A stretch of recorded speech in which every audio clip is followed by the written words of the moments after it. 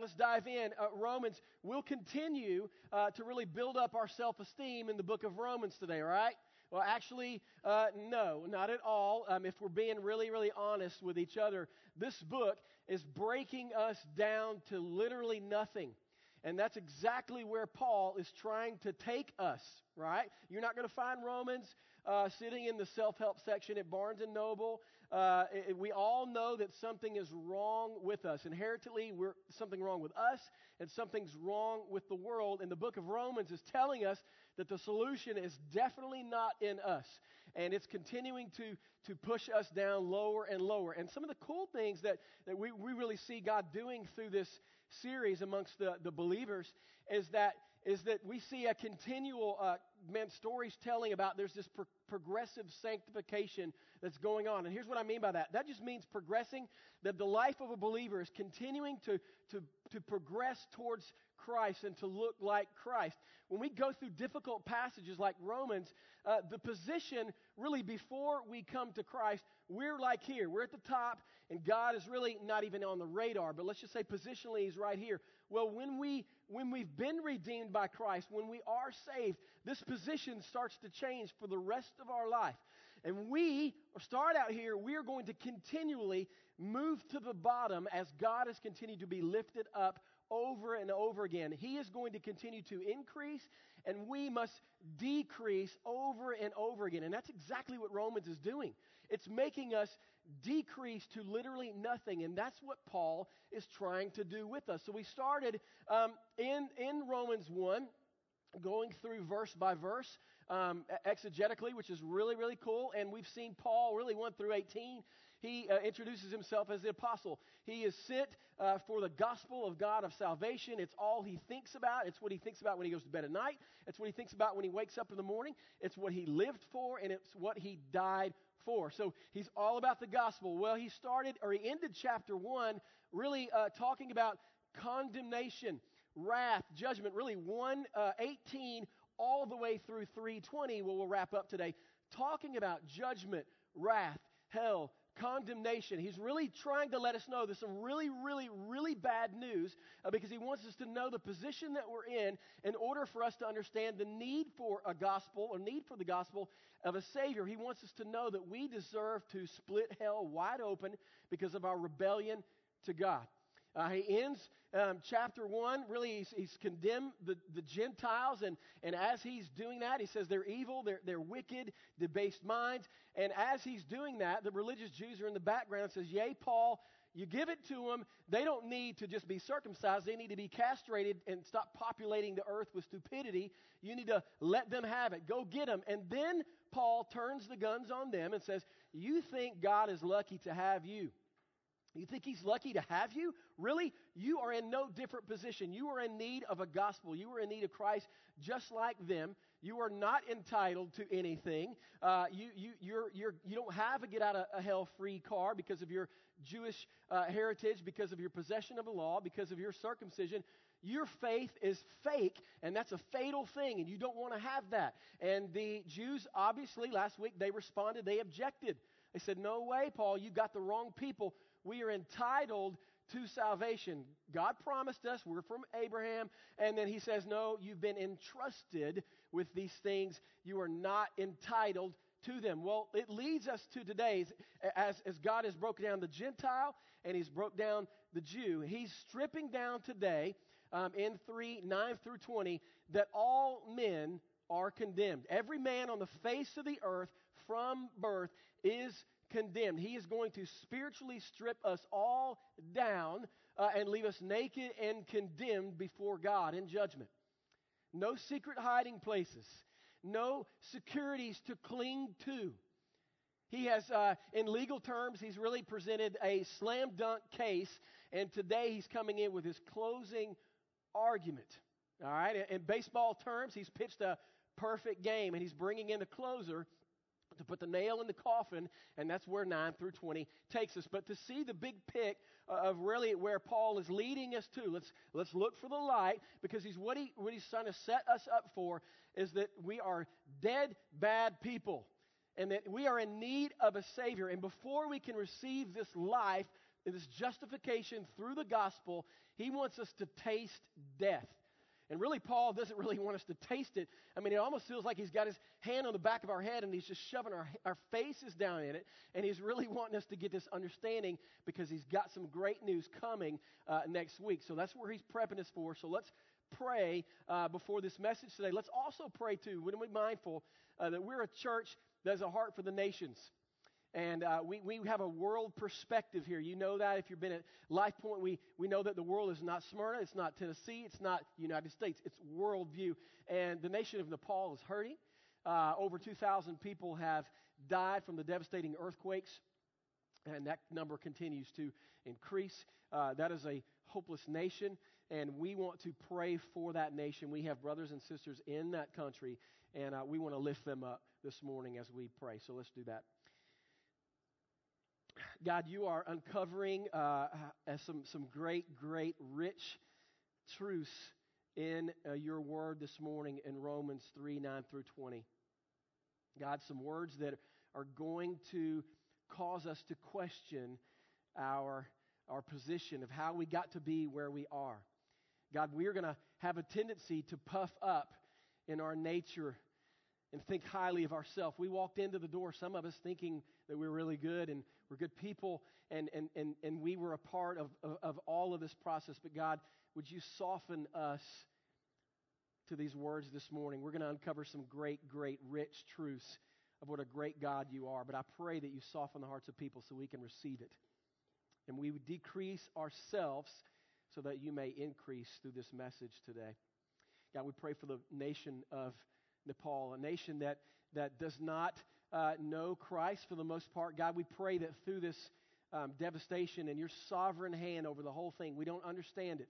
We don't know why you allow these things to happen, God, but we do trust your sovereign hand on that nation, and that you will bring some praise and glory to you through the process. God, would you use Christians, the redeemed people, to do that? We pray for the hurting. We pray that the gospel reaches those people. And although physical life is lost, that spiritual life may be gained. We love you, and we pray these things in Christ. Amen. All right, 3:9-20. Go ahead and get your devices, note-taking, all that good stuff, and let's dive in. We got a lot to cover. The Jews finally speak up. They haven't spoke yet. Now here we go. They say, "What then? Are we Jews any better off?" Paul says, "No, not at all. For we have already charged that all, both Jews and Greeks, are under sin." Underline "under sin" in your Bibles or your devices or whatever. Here, this is a bittersweet passage. It's sweet because it reveals the truth about humanity, the human condition under sin. But it's bittersweet because it flies in the face of everything that our culture tells us, that we're born good, and that our environment will pollute us to sin. We're just good people from birth. And Paul is saying, no, we're all under sin. We're born evil creatures. And the default destination is not heaven. Your default destination is hell. And you're not sinners because you sin. You sin because you are sinners from the get-go. All right, that's what he's kind of laying out. Now, if you remember this line of questioning, if you remember in chapter 3, verse 1, the Jews were saying, well, what advantage is it to be Jewish? Well, Paul answered then, he said, there's many advantages to that. You've been entrusted with the oracles of God.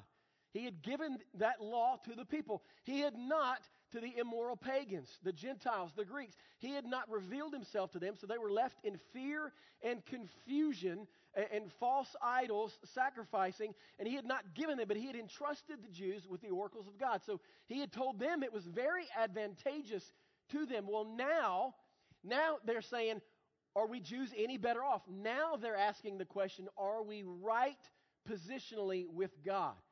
Are we righteous before God's eyes? That's what they're asking now to the core. And Paul says, no, not at all.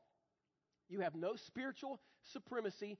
All your advantages that you have not used have now turned from blessings to curses, and you are spiritually condemned like all of the Gentiles, Greeks, and the pagans, and they are no different than the other. Now, we know that last week, or really what we've seen in Romans, that Paul had divided the entire nation, the entire world, into Gentiles and Jews. So Gentiles, Greeks, pagans, whatever you want to call them in the different contexts. But he had divided the entire world into those two categories. Well, in this text today, that all are under sin, he's charging all of us, everyone on the face of the earth, under sin. Americans, Europeans, men, women, heterosexuals, homosexuals, educated, uneducated, religious, irreligious, jocks, nerds, hipsters, rednecks. Everybody on the face of the earth is condemned under sin from birth. Now, this term under, as he says, under sin, that's a military term, and it means you are under the dominion, the control, the complete authority of sin. It owns you. You're a product of the empire of sin, and you live under it, and it owns you. It controls you. Now, if you know anyone, or if you've been a part of military, you know that when you enlist in the military, you are owned. You don't own yourself anymore. You're under the dominion, the control, the authority of the military. They tell you what to do, and you're enslaved and you're captivated by them. You don't own yourself anymore. And that's what he's trying to get them to understand, that they're completely owned and dominated by sin from birth. Everyone in here, apart from Christ, the way we're born, the way we enter the world, we are thrust into wickedness because of our sin nature that we inherited. Okay, we're going to get into that in just a minute. So here's what he's basically saying. They're under sin, all people. We are all slaves to sin. Okay, because of the inherited gene from Adam. When he fell, we inherited his sin gene. All right, Romans 5:12. Look at it with me real quick. Therefore, just as sin came into the world through one man, Adam, and death through sin, spiritual death. And so death spread to all men because all have sinned. Every human being, the face of the earth, inherited the sin nature from our father, Adam. The only one who walked the earth that did not inherit the sin gene was Jesus, because his father wasn't Adam. His father was God himself, the Immaculate Conception. He broke the lineage of sin. He didn't inherit it like you and I did.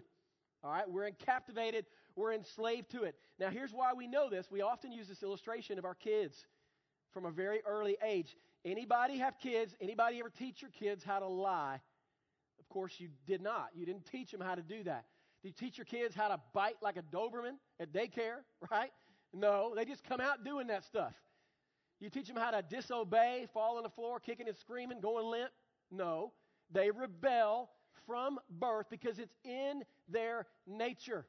Now, culture says that we're born good, and then wickedness from our environment is thrust upon us. And then it changes us by the nature and the environment that we're into. But God says, no, no, no. You're born wicked from the get-go. Your environment amplifies that wickedness, but you're already born wicked from the birth. You're infected with a sin nature. You've been corrupted. You've been polluted. And then wickedness flows out of your heart because of your sin nature, that you are enslaved and that you are controlled and you are completely owned by it. Theologically, this is called total depravity. All right, if you're taking notes, write that down. Here's what this means. You are completely owned and you are not good. You are completely bad from birth, and there's nothing that you can do to change your position. Nothing. It is completely encapsulated your entire being, your heart, your mind, your soul, your actions, your character, your conduct. Everything in you is completely depraved of pleasing God. You cannot please God with anything in you because your infected nature of sin since birth. Total depravity. You need to understand that position. Now, here's what that does not mean. Do not get that confused with utter depravity. All right, utter depravity means that we're as bad as we want to be. Like if you took off all the restraints and everyone, just anarchy set in across the world, and everybody just ran around raping, stealing, killing, everything, complete anarchy, murdering to the point of human extinction, right? That would be utter depravity. But we're not in utter depravity because God has common grace on the world. We're not as bad as we could be. It's called total depravity, and it's every bit of our being. We have no ability to please God from birth because of our nature.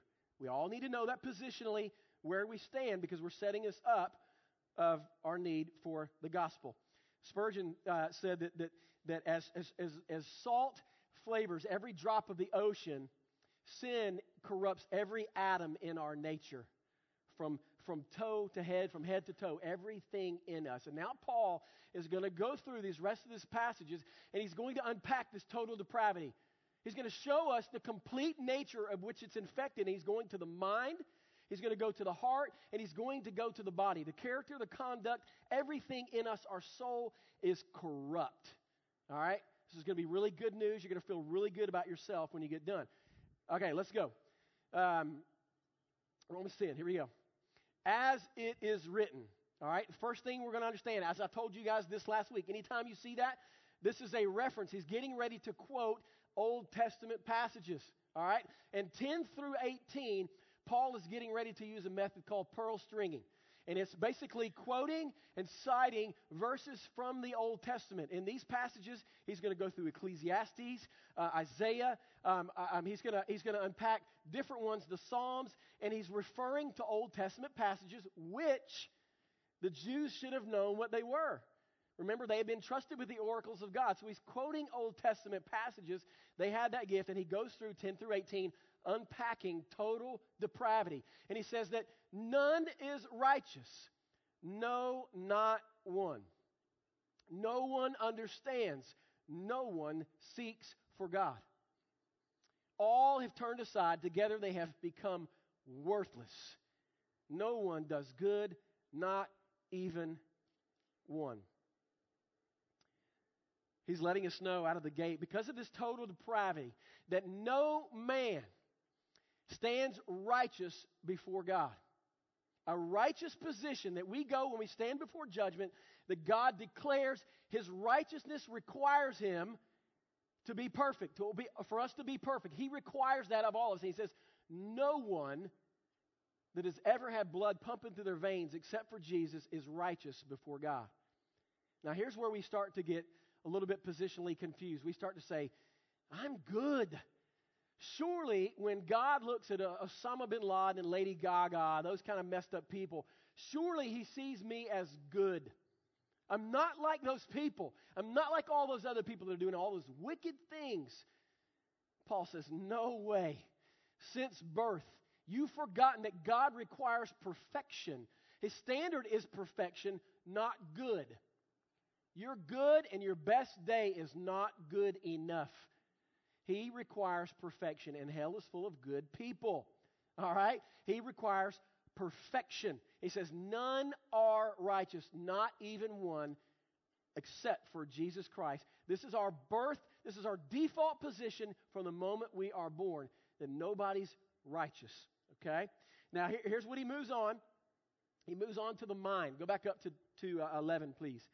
And he says it's gone to the mind. He says no one understands. He says the mind has been corrupted. That's the first part of the total depravity. The mind has been corrupted by sin. Because of our nature, we can't even understand the things of God. No one in the room has any kind of intellectual supremacy where you think you figured God out before you came to Christ. You did not pick up the Bible and start reading, searching to understand the things of God, and you're like, oh, I figured this out. I'm really, really smart. I understand God now. Now I will give myself to you. Absolutely not.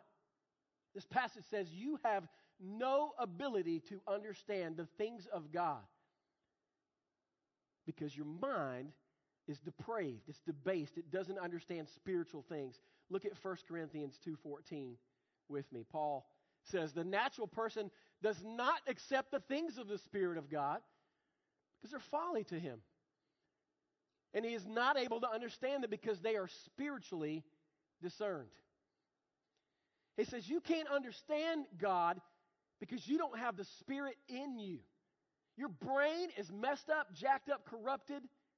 And it can't even understand the things of God. When you read the Bible before you knew Christ, it didn't make a lick of sense to you. You don't understand the things of God, and you don't understand the God of the Bible. Because that understanding is only given by the Spirit. When you receive Christ, the Spirit dwells within you, and it gives you the power to understand what you read, the things of God.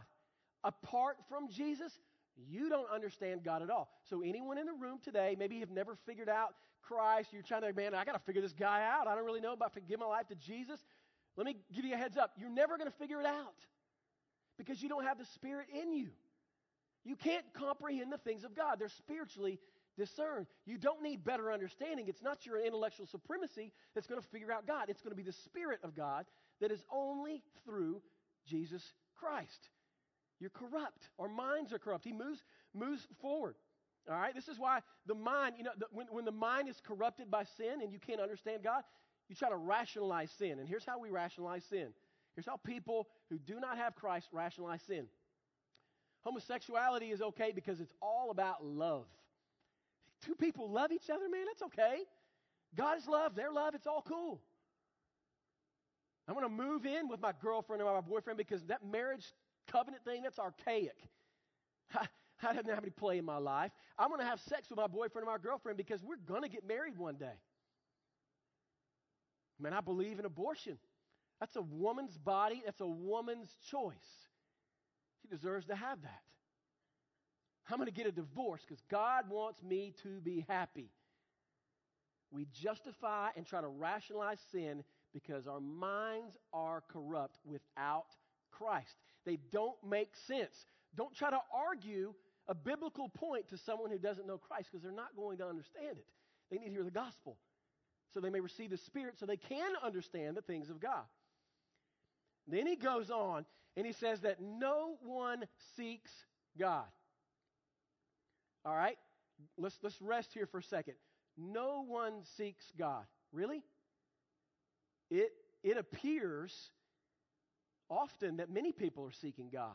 People coming through these doors on Sunday, they're looking for something. You could say, yeah, they're really searching for God. I could see God really moving. They're trying to get freedom from guilt, freedom from pain. They want health. They want wealth. They want peace. They seem to be seeking God. But just because people are seeking the things that only God can give does not mean people are seeking God. They're seeking the wrong things. They want what God can offer, but not the God himself. No one seeks for God. People want peace, but they don't want the Prince of Peace. They want the healer, or they want healing, but they don't want the healer. They want the kingdom, but they don't want the king. Just because people are coming through these doors and looking for the things that only Jesus can offer does not mean they're seeking after Jesus, because Paul just told us no one seeks for God. We have no ability from birth to seek after our Creator. And I'm going to show you a couple things because you may think you found him somewhere. Look at John 6:44.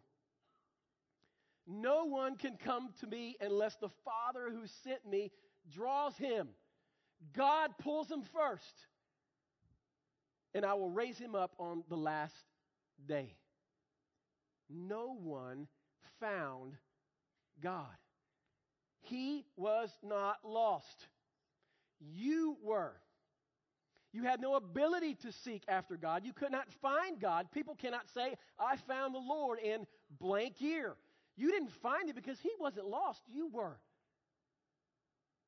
You can't seek Christ until Christ has sought you first. That's when the search begins. That's the green flag right there. When he chooses you and he owns you, he bought you, he wakes you up, he sought you, then the process of seeking God happens. Isaiah 55:56 and Matthew 7:7 talk about seeking the Lord and you will find. Seek and you shall find. They are talking to the redeemed people. That's who they're talking to. So somebody can't use that verse and say, see, man, you can seek God. No, after you're redeemed, you seek God. That's when the search begins. No human on the face of the earth can seek God. So you got to process that today. Because some of y'all walked in these doors thinking that you found God. I started coming to church. I started seeking, reading, hanging around with good Christian people. And you thought that you sought and you found God. No, you didn't. If you truly been redeemed, He sought you. He started it. And without that process, without it, Him calling you out and seeking you, you were in a position of condemnation. You couldn't do anything about it. You were under sin. You were under complete, total depravity to do anything on your own. You see how this game's playing out with this continued suppression of you, right? As we continue to grow in Christ, the more you grow in Christ, the more you read the Bible, and the more you understand it, you are going to continue to suppress you and take less credit for everything you ever thought that you did, and continue to give praise and honor to glory and lift Him up to God because He did everything. That's the God of the Bible.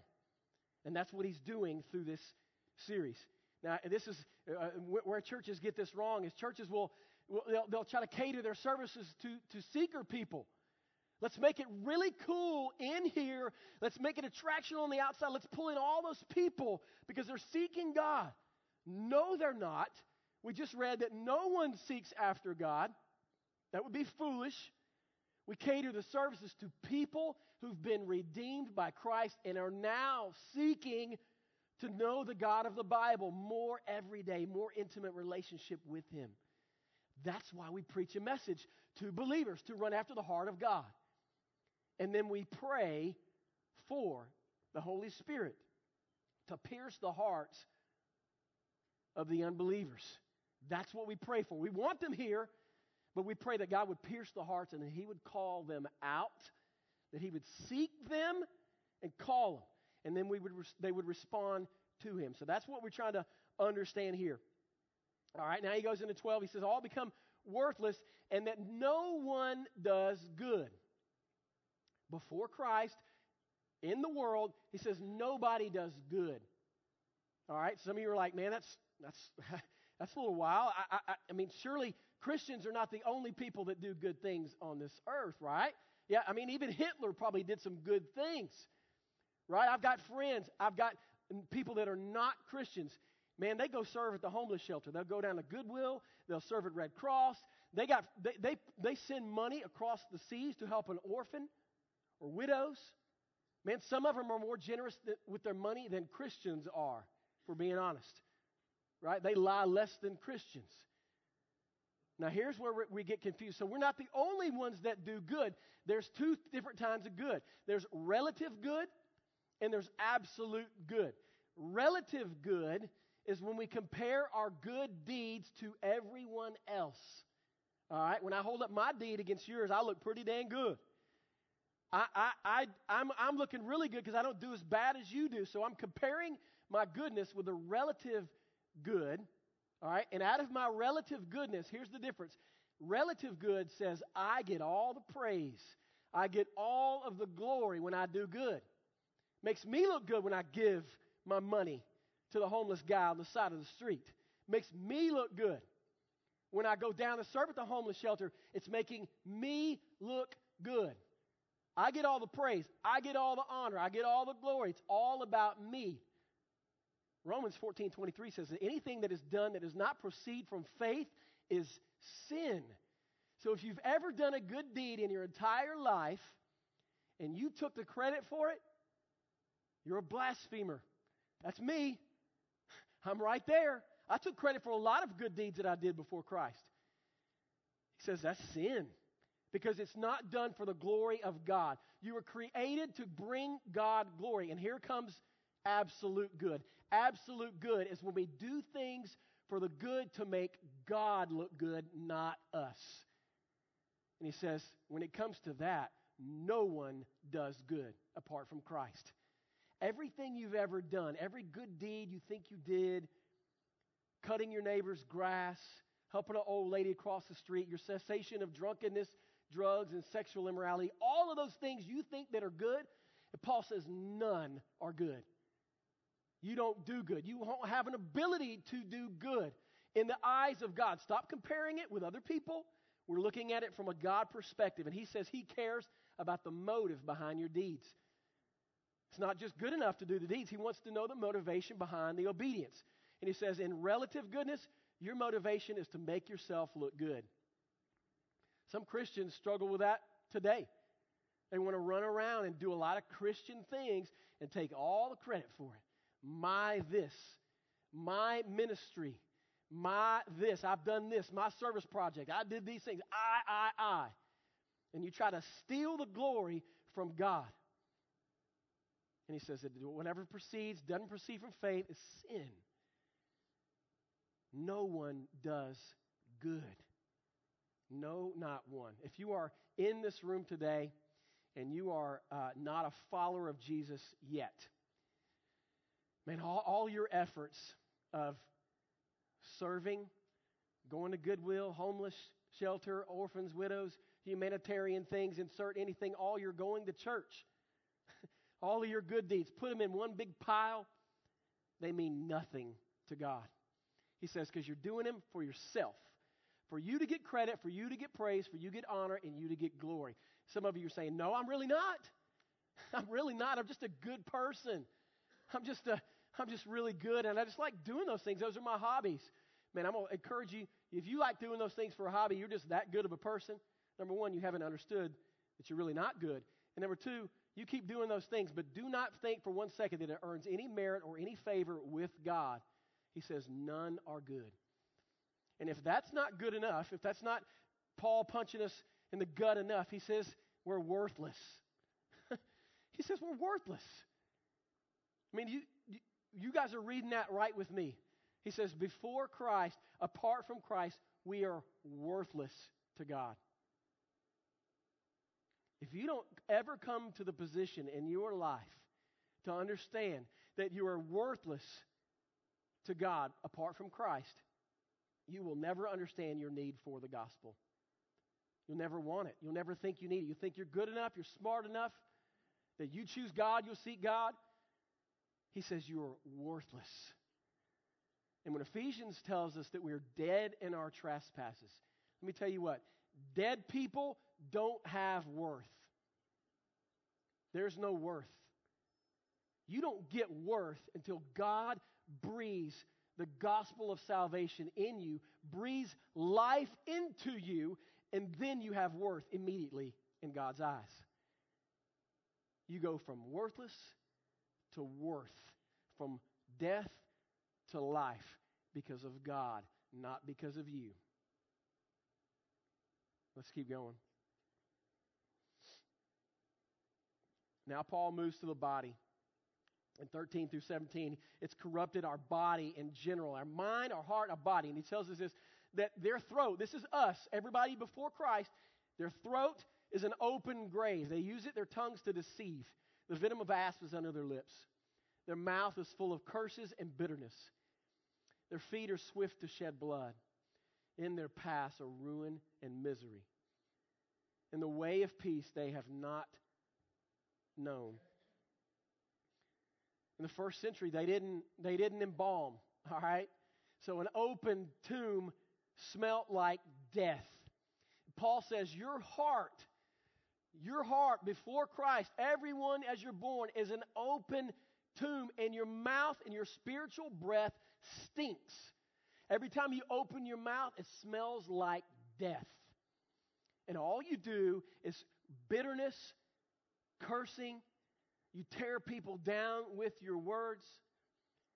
James says our tongue is like a fire unleashing unrighteousness on the entire world. Our mouths are like a grave of death. Then he moves down to the feet. He's gone all the way through the body. He says in their feet they've trampled, they create murder and bloodshed. And it's basically saying that we create a path of devastation everywhere we go. That's what sin does. Think about somebody in your life who's been affected by sin.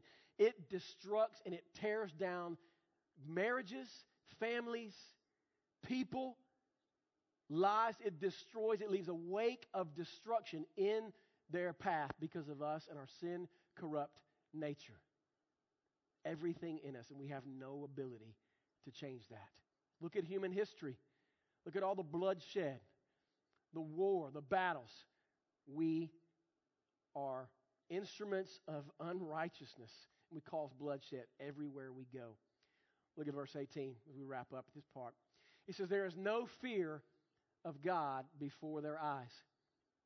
He says, basically, they're all living. Everyone lives as if God does not exist. He doesn't control their view of money, sex, time, purpose, job, nothing that He's given you. You live as if He does not exist. There's many cultural Christians today that live just like that. You come on Sundays, people come on to church on Sundays, we worship, and then we live our lives outside of these walls as if God does not exist. He doesn't control anything in your life. He's not at the center. You don't run everything by God. Call them functional atheists. And they're corrupt, and our minds are corrupt. There's no fear of God. Biblical fear of God consists of two things. A reverence and awe of respect of His glory and His might. There's the first level. The second one is a fear of violating God's holy and righteous decree, His commands. If I do not obey, I have a fear of Him. He can leave destruction in my life. And if I don't have a fear of that, I don't have a biblical fear of God. So I must have awe, respect, reverence. God is almighty. And then I must understand that if I violate His holy nature, that I'm headed for destruction. This root cause of this sin nature is by not having a fear of God. If there are nations, if there are people, if there are cultures that do not have a fear of God, they will give themselves over to evil and they will have no restraints. Pit bulls off the chains. They're going to do whatever they're going to do to destruct everything because there is no fear of God. There's no restraints. Look what you guys maybe know Jonathan Edwards. Man, he writes in a piece called Sinners in the Hands of an Angry God to people that say, God is love. God is love. God loves everybody. God will never punish. God will never discipline. God will never pour out wrath. He would not do that. They do not know the God of the Bible. They don't understand that the love that they so desperately want will only be experienced through Christ. That was God's love. That was His extension of love.